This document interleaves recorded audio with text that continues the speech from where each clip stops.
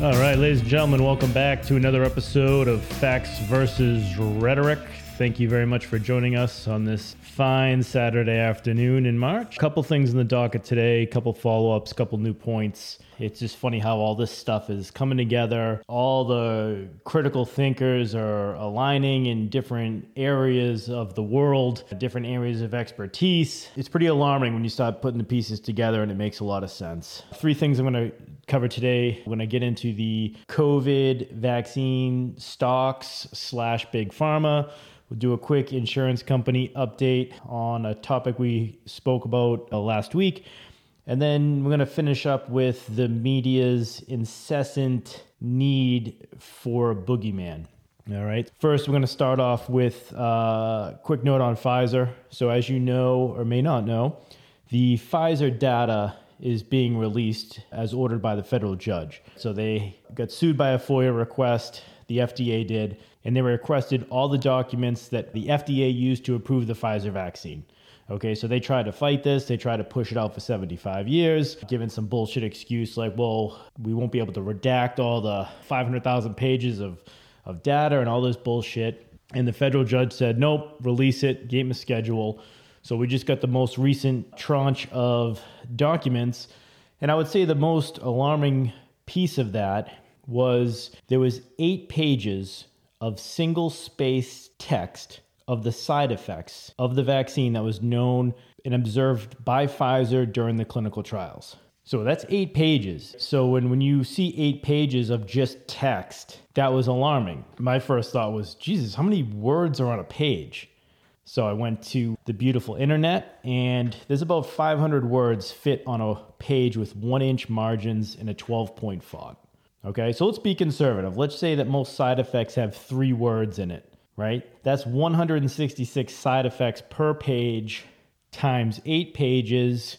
Carry the 1. That's conservatively 1,333 side effects recorded by Pfizer during their clinical trials. I thought that was pretty amazing because from Jump Street, it was safe and effective. And from Jump Street, they've been lying to you because how the hell do they know it's safe, right? There's 0 long-term data studies. So they started this whole thing with a lie telling you it was safe.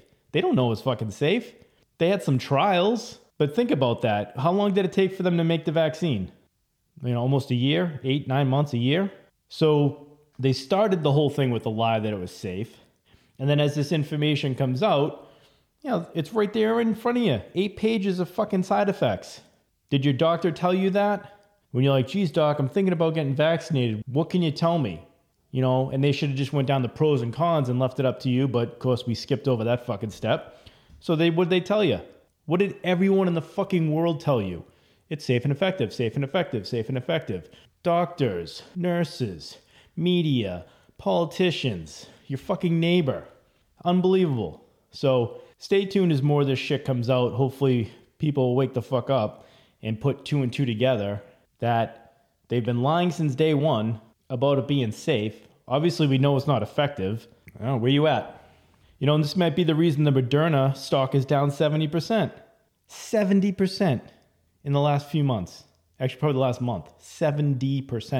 And you're like, well, Nick, why isn't Pfizer down that much? They're almost at all-time highs. Yeah, fair enough. Pfizer has other products. Moderna's a one-trick fucking pony. They're a vaccine company. Pfizer's got their fucking tentacles in everything. You ever wake up tired? Oh yeah, we got a drug for that. Boom, that's Pfizer. So stay tuned on that. And some more good news I heard that if they're able to prove fraud on Pfizer's behalf with either the clinical trial data or any of the bullshit they were feeding the FDA, there's a good chance in this legal precedent that they may be liable. So that would probably be the end of that company. So fingers crossed for some fucking karma comes their way, because that would be outstanding. All the people that have already taken this shit and that are going to have problems the rest of their life, they're already fucked.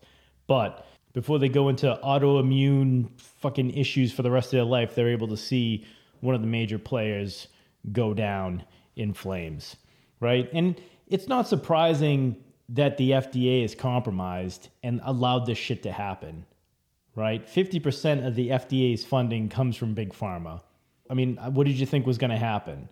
And a great recent example of how the big institutions co-opt the watchdogs is, let's go back to the 2008 financial crisis. The ratings agencies that was supposed to rate all of the credit in the mortgage bonds and all that bullshit, they kept rubber stamping everything AAA, AA, everything's safe, everything's good, because they were getting a piece. The only way they stay in business is to give a good rating for these fucking banks and these products. Otherwise, they would go down the street.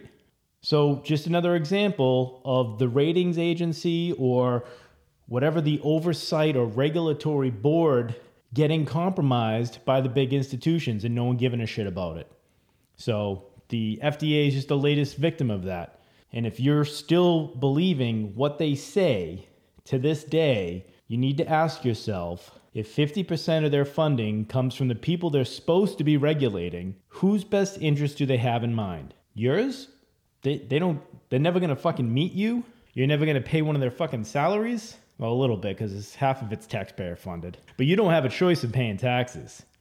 Big Pharma has a choice whether they fucking give them money or not. So just think about that. Also, we wanted to touch today on an update on the life insurance policy. So briefly in a previous episode, I mentioned the anecdotal evidence of life insurance companies seeing a huge spike in group policy loss claims. Okay, so these are group policies where businesses buy them for their company. They have, health, dental, life insurance, all this shit. But there's anecdotal evidence, and now it's been confirmed that these insurance companies are seeing wild increases in death.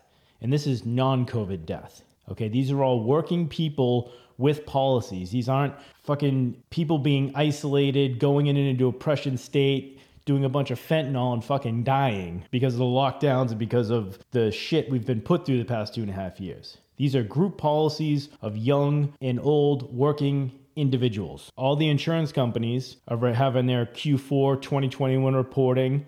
They have to go over with the stockholders. They have to give all this information to the FCC. There's a lot of steps that these companies have to go through because they're public on releasing this data. There's the fucking conference calls with everybody and all this jazz. So I just wanted to follow up and give you some more real numbers from real insurance companies so then you can maybe ask some real fucking questions on what's going on. So this is the percent increase. So what they did is they looked at a baseline of 2019 and then they compared it to the Q4 of 2021.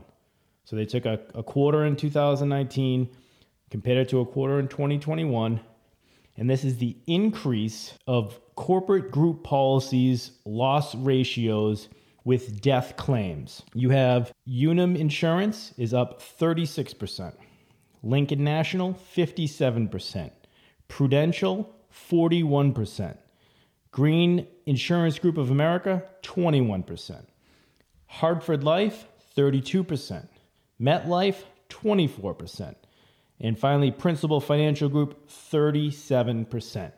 And this is just US data. Okay, so ask yourself why life insurance companies are noticing a death claim loss ratio for group policies up anywhere from 24% to a high of 57%. That is fucking insane. And this isn't COVID deaths. Okay, this is just young, working, older, working individuals dropping fucking dead. And that was just the US data. And there's another good example of Argon Insurance. That's a Dutch company. They saw a 258% rise in claims in Q4. That was a 56% increase, much like the other ones. That is fucking insane. And then on their conference call for their shareholders and everyone, they're saying they've raised expectations for 2022, the death expectations. They're expecting an additional 200 to 300,000 deaths in the US, not COVID, just fucking dropping dead. So they're betting on more death. They're prepping their shareholders for more death in 2022. Now, why are they doing that? COVID's over, right? If you've already forgot, I know it just ended 5 minutes ago, but why are there going to be more deaths in 2022? What are they preparing for? Food for thought. And you can expect some raises in life insurance premiums. And I wouldn't be surprised if you're vaccinated, you might not be eligible for life insurance at some point.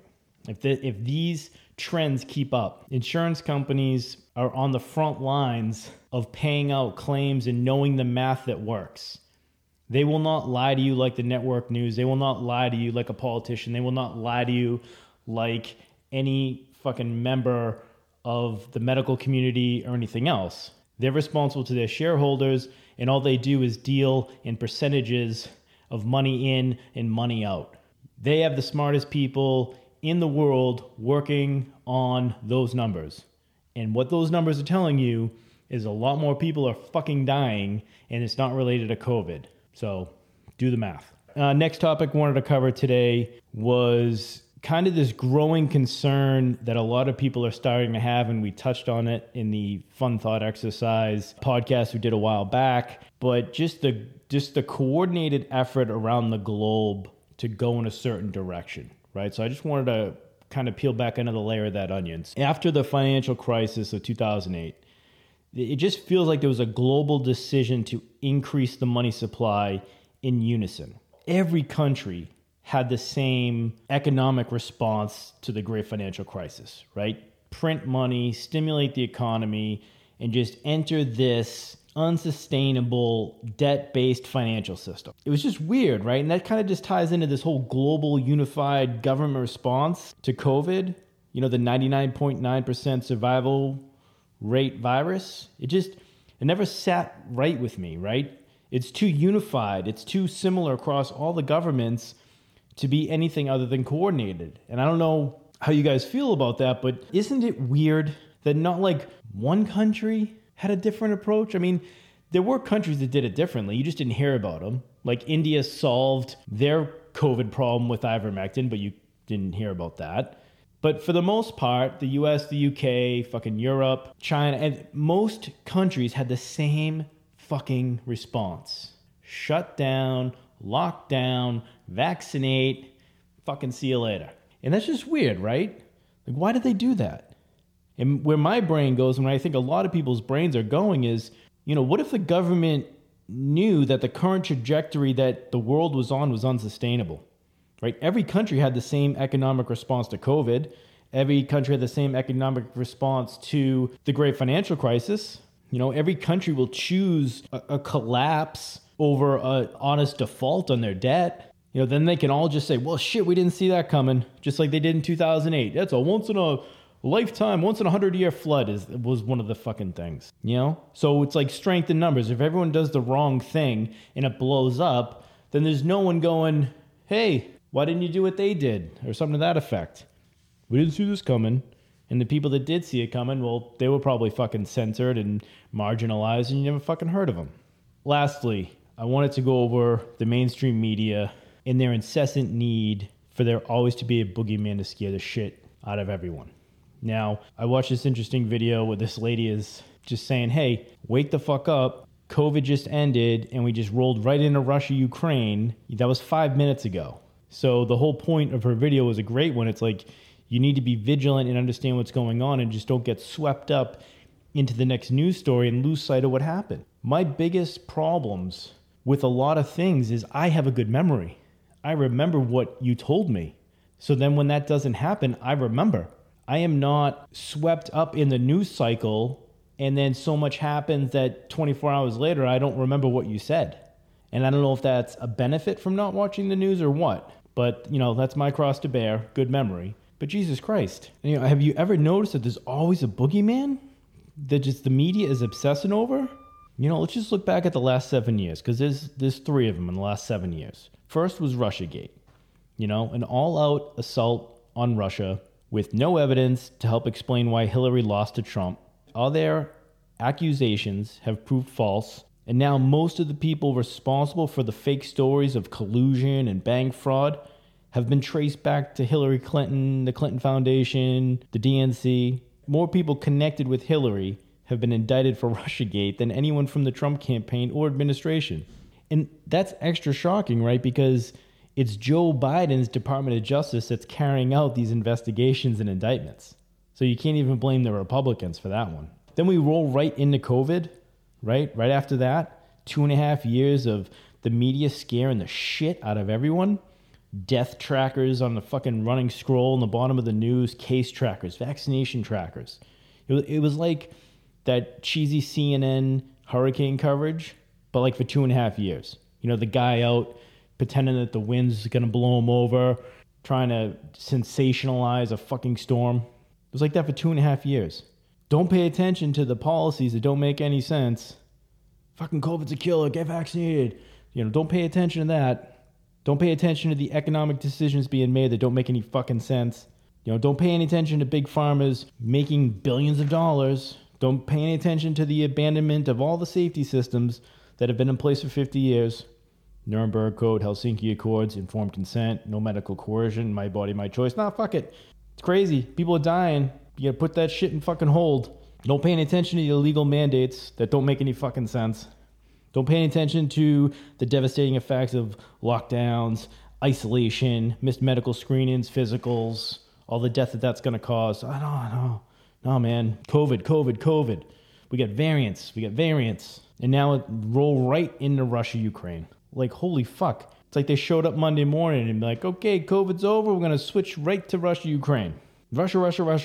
Putin's an evil, diabolical madman. So now we're right back on the same fucking carousel. Don't pay any attention to the U.S. and NATO's pushing Russia to the brink. Don't pay any attention to the U.S. sending billions of dollars of aid and arms to Ukraine. Russia. You know, don't pay any attention to the $5 gas that you now have to buy. Russia. Don't pay any attention to the mistreatment of every fucking Russian around the world because they blame them for their president's perceived actions. Russia. Don't pay any attention to the U.S. helping overthrow the Ukrainian government in 2013-14 and helping to elect an anti-Russian government. No, don't pay attention to that. Remember, Russia. Putin. It's time to wake up. Get off this carousel of doom. Stop being scared to death by the topic du jour. And just ask yourself, is this my government acting in the public's best interest? Or are they acting in a way that suggests that they know this is unsustainable? And they just need to always have a reason so if it blows up, they can blame Russia. They can blame whatever. Our recent history tells us the government will never admit when they're wrong or they've made a mistake. Russiagate, COVID, Russia, Ukraine, Afghanistan, Libya, Iraq, ×2. How many examples do you need of them not doing the fucking right thing? And why do you give them the benefit of the doubt? They have not earned it.